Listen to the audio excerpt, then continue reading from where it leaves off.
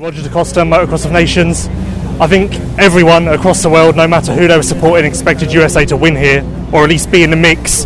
Obviously the results didn't work out that way. Just kind of sum up the weekend from your point of view and what went wrong, I guess. We're not good enough outdoors. That's just it, you know. We are so focused on Supercross and 3/4 of the year we spend our time making settings for Supercross, developing riding styles for Supercross, and the Americans, they ride the outdoors kind of like a Supercross track, and I think that's the biggest problem. That's the focus for most of the year is on Supercross, and it develops a certain type of riding that is not compulsive, not the most efficient on conditions like here. And the other thing, the track was very different today from the national. It was not even comparable.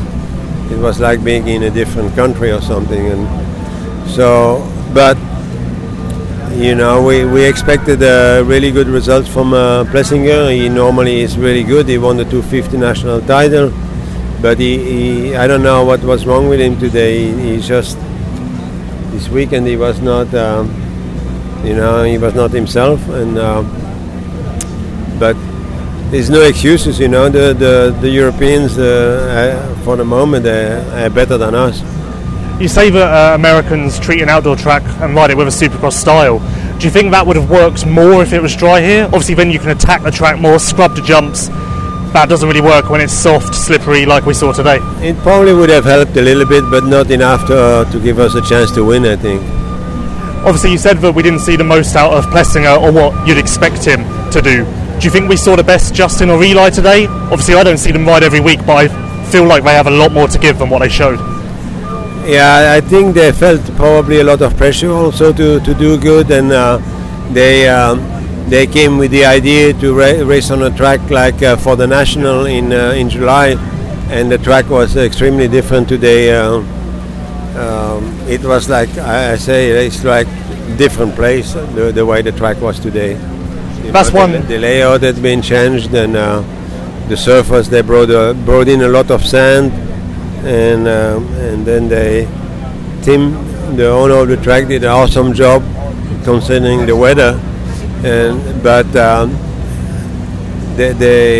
it was almost a disadvantage to have raced here in July and come to a track that they all thought that, we're going to race like the normal Red Bull track, and the track was totally different today, very, very different. Do you think maybe it took the riders too long to maybe notice that and react with their bike setup then? Obviously, I'm guessing for practice yesterday they came in with a dry setup. They quickly realised that didn't work. Do you think it took too long to fix that? Yeah, but again, it's very difficult when you have one practice session and you deal with huge rain, mud, and one practice session and then a qualifying race. You're afraid to go the wrong direction, so you make only small steps, and they were obviously not big enough. One of my concerns or fears is that based on the way that this weekend went, obviously Assen's going to be a tougher challenge, something that no American riders are experienced with. Would you say that there's 100% going to be a USA team there? Well, I don't. I manage the team once we pick a team, but I don't have control over going or not going. It's up to the riders, but I agree with you that Assen is going to be a huge challenge for them. Not only challenge riding, but also for an expense. Obviously, if Team USA win in France, Italy, that expense is justified. To pay all of that money to go all of that way to a challenge that you're probably going to lose. Obviously, it doesn't make good business decision, does it? Maybe we have to do like in school now, that everybody gets a trophy. And finally, there's been a lot of talk this weekend, not from you, but there's been a lot of talk about this maybe being your last Nations. Are you set on that? Have you got anything you can say on that topic? I had no plans. it depends if they want me and if I think I can do a good job for the team.